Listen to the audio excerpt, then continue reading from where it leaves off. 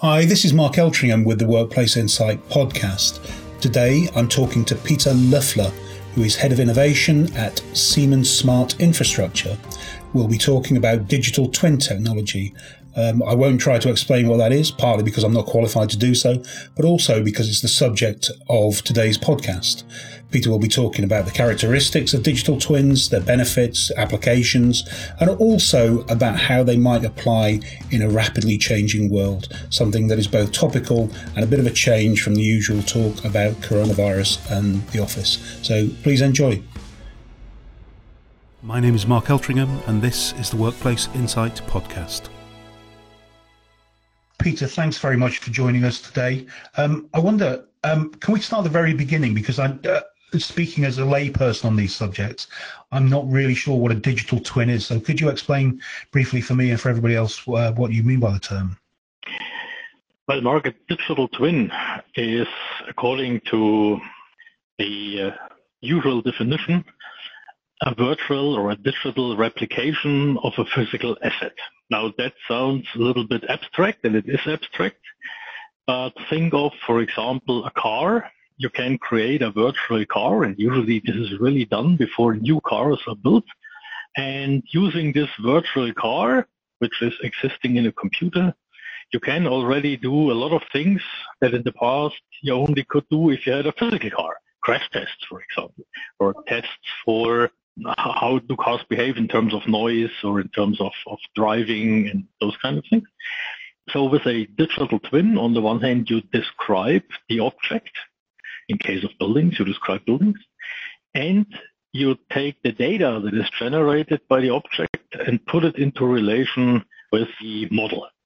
So in the digital twin, you have a description of the object, and you have the set of data that is generated by the object. And this you can use for then computerized activities. How exactly does that work in the case of buildings? In case of buildings, let's say the trick is to really create a good description. Now, today we have tools like, for example, building information modeling or processes with the tools we have. And many people also say for construction industry, BIM is a digital twin. Well, this is only partially true. In BIM, you usually describe the object itself. So you describe the building. How does it look like? How does the facade look like? How is the core and shell? What kind of material was used to construct? This building information model doesn't contain any operational data. That's the one thing that doesn't make it a full digital twin. And the other thing today is that due to the fact that the construction industry is highly diversified, everyone uses those BIM models in a little bit different flavor, which at the end means they are not what we call machine readable. The BIM model today is mainly created for humans. So architects create something and send it to a planner, and the planner is a human and uses the model and adapts it and enhances it. And so this then it goes to the construction people. But we're always talking about a chain of people. Now, if you really want to do later simulations or optimization or any other kind of technical operation on such a digital twin, the user of the digital twin is not a human. The user of this digital twin is not a computer. So the information in this model has to be what I call machine readable. It has to be understandable for another machine. And this is where today we struggle a lot, because in the construction industry, we are not used to be very precise in terms of using models, for example. So a BIM model looks very nice if I look at it, a 3D model, but to really transform it into a digital twin description for the building is still substantial effort. And this will change over time. It will improve. The more planners, for example, use simulation models, the higher is their need for machine-readable data. So I would assume that in the next couple of years, issue benefits. But for the time being, it's still an issue. So there's a lot of manual work still to do to transform building information, modeling information like a Revit file or like a MicroStation file then turn that into a digital twin model. Okay. And how do you ensure that the information in the model is correct? And in fact, the modeling itself, how do you make sure that's as it should be? That's a very good question. The first thing is, of course, that the information in the basic source, so in the BIM file, has to be correct. If there are errors in the, let's say, MicroStation file, then you also have those errors in the digital twin. That's for sure. So basic data has to be good. Then you need a kind of quality control. So it's important to have a good data model. This is also a little bit depending on what do you want to do at the end of the day with this digital twin. Because if we go back to the question, what is a digital twin? Any digital twin has a certain purpose. You want to do something with it. And so this twin is optimized for this kind of doing.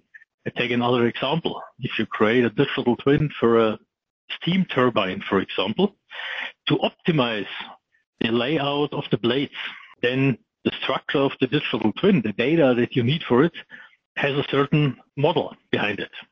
And for a building, it's comparable. If you create a digital twin for optimizing energy, for only optimizing energy consumption, then you don't need as many data as you also want to do later on that model navigation or evacuation simulation. So the most important thing is to know what, at the end of the day, do I want to improve or create with such a digital twin approach? Okay, so you can tailor it to address certain objectives and that you have with a building. Is that how you do it?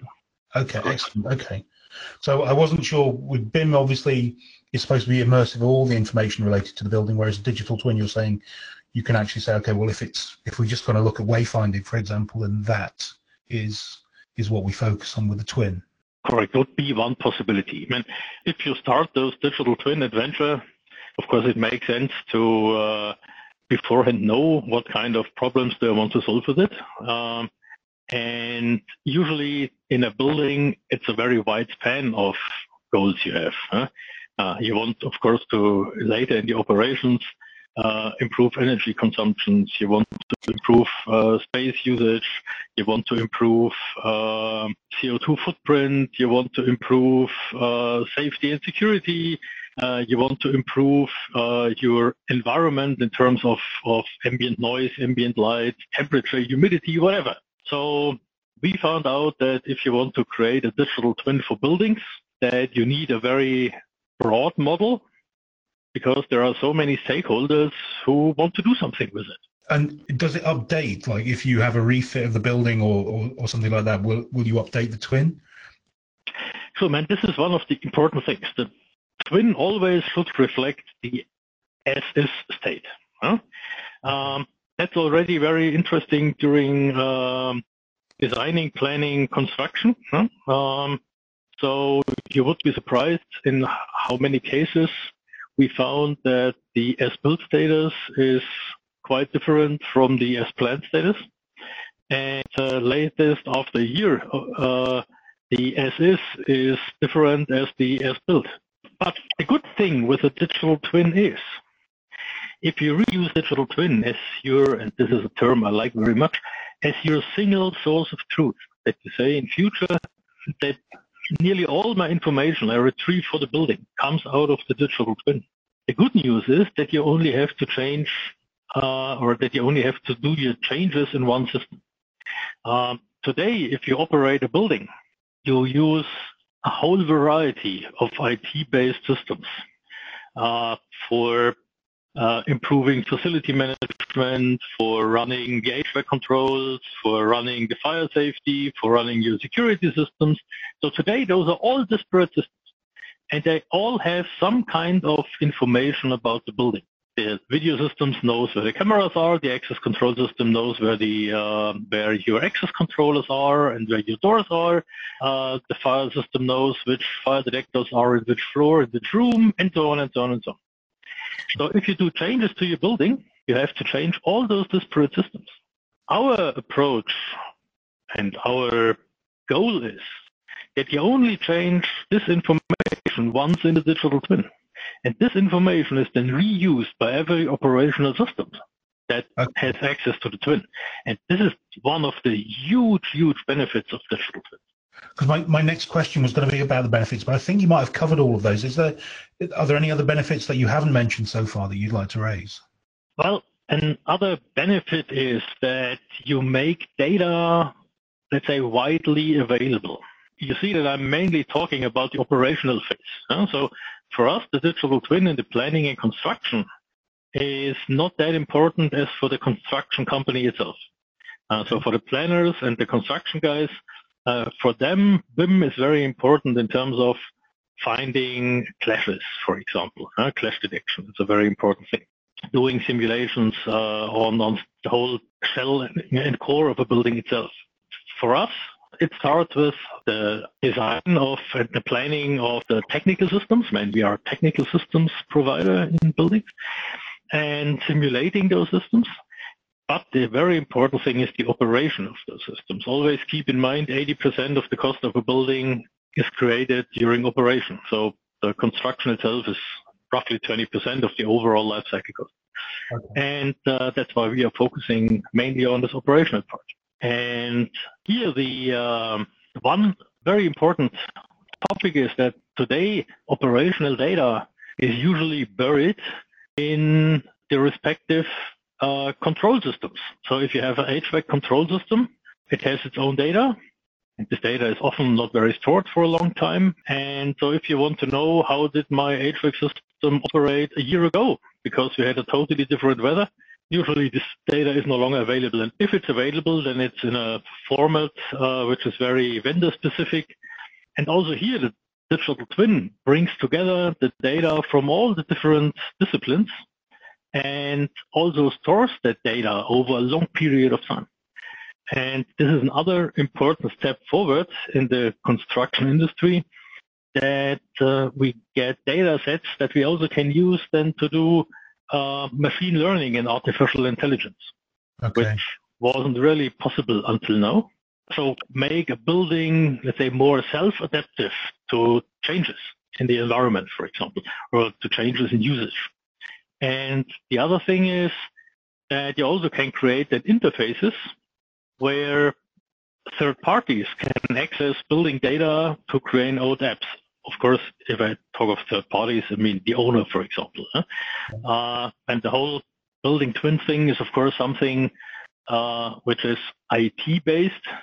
So you have to be prepared to put everything in place, which today is good practice in cybersecurity, for example. Okay.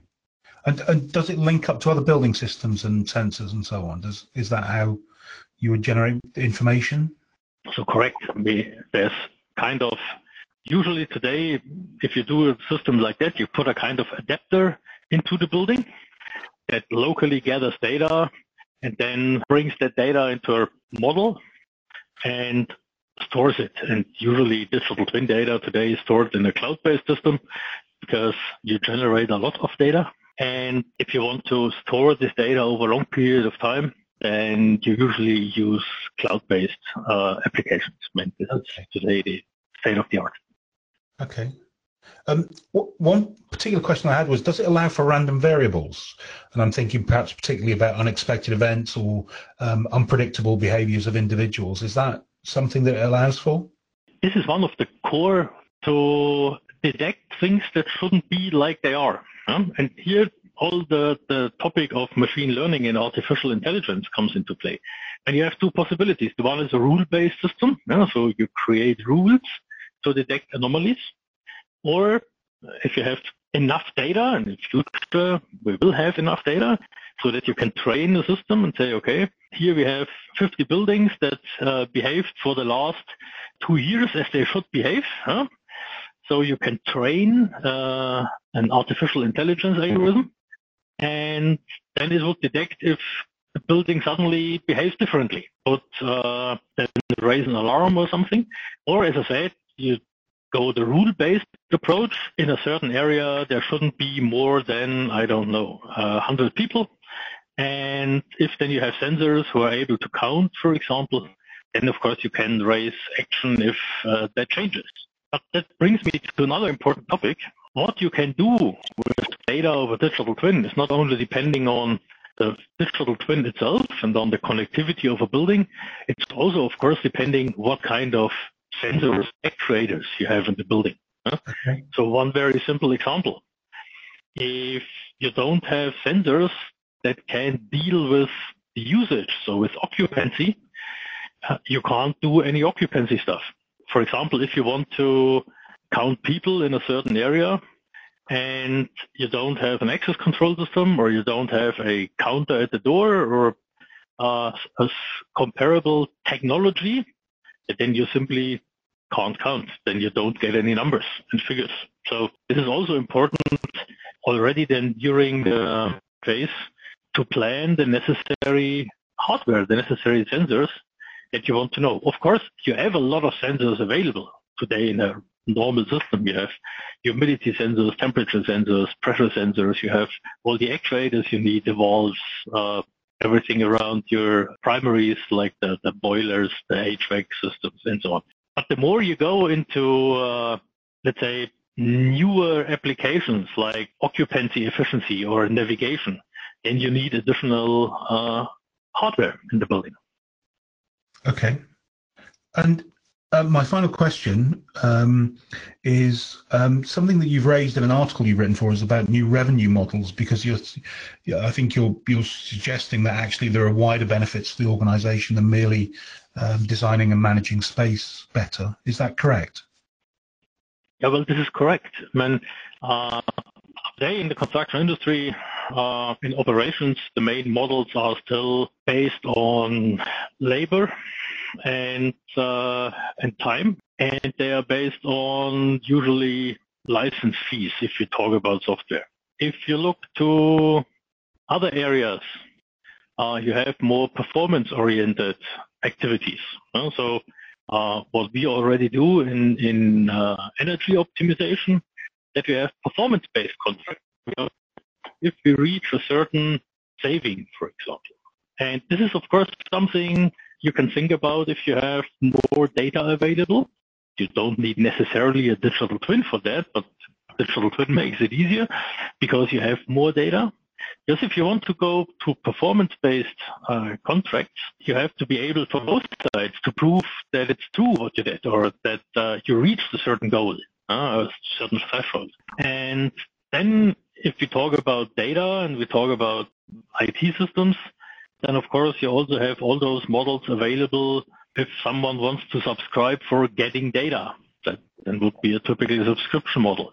Pay a certain fee per year or something. So the more we digitalize the whole process, the more the business models also converge to the business models we know from the other IT-based industries. Peter, that's been wonderful. Is there anything else you'd like to add? Well, I would like to come back to the early beginning. My wish for the construction industry, dear architect, dear planner, so whenever you work on a building model, keep in mind that there will be a time when this building model also has to be interpreted by another computer. So please use the possibilities those systems have today to use the right attributes, to always use the attributes in the right way, and in the same way in one model that makes it a whole lot easier later for those people who want to use the data than in other areas than the architectural design or the planning design, so for example in operations. So this is my big wish, that in the construction industry we start better working together so that we don't lose that much information from one step to another. The construction industry is an old industry. Man, we built buildings since thousands of years. So more or less everyone knows what to do. And that's why construction sites work, by the way. The problem is now the buildings become more and more complex. And you see that the more complex a building gets, the more difficult it is to build it and to calculate it. So I don't want to talk about Berlin Airport, but that's a nice example, or a bad example. But and so we really need, on the one hand, new methods to do the design, planning, and construction phase itself. And then later, we have more and more dependencies in buildings. We put more and more technology in such a building. We put more and more hard and software in such a building. And on the same, to adapt more and more to the environment. So you need much more data in future to reach all those goals. And unfortunately, in the very beginning, we are we don't care that much about data. And because actually, if there is a masoner on the construction site, he doesn't care whether in the plan, the wall he sees is really on the floor or it's hanging down from the ceiling. Okay. That's for him the same picture. If you print it, it's the same picture. But technically, it's a big difference. And this is what we, for example, found out when we took 3D models and made a 2D floor plan out of it for example, an access control system to show a 2D floor plan in the background. Suddenly, walls were missing. Yeah, and we found out that this wall was not part of the fourth floor in that case, but it was hanging down from the fifth. And in a today BIM model, you even don't see that error. Huh? Okay. But the machine sees it, and it behaves differently. Also, if you would now do a simulation, then the simulation would say, okay, this is a big room, there's no wall. And those are the nitty-gritty things. This is only one example, and I probably will have dozens. So being accurate is one important thing.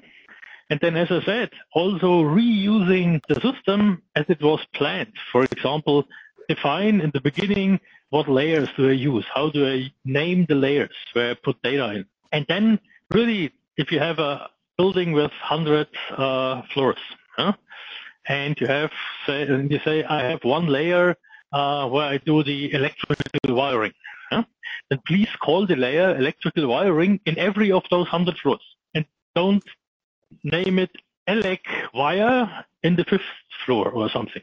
You know, today this is not very important, but in the future it's important.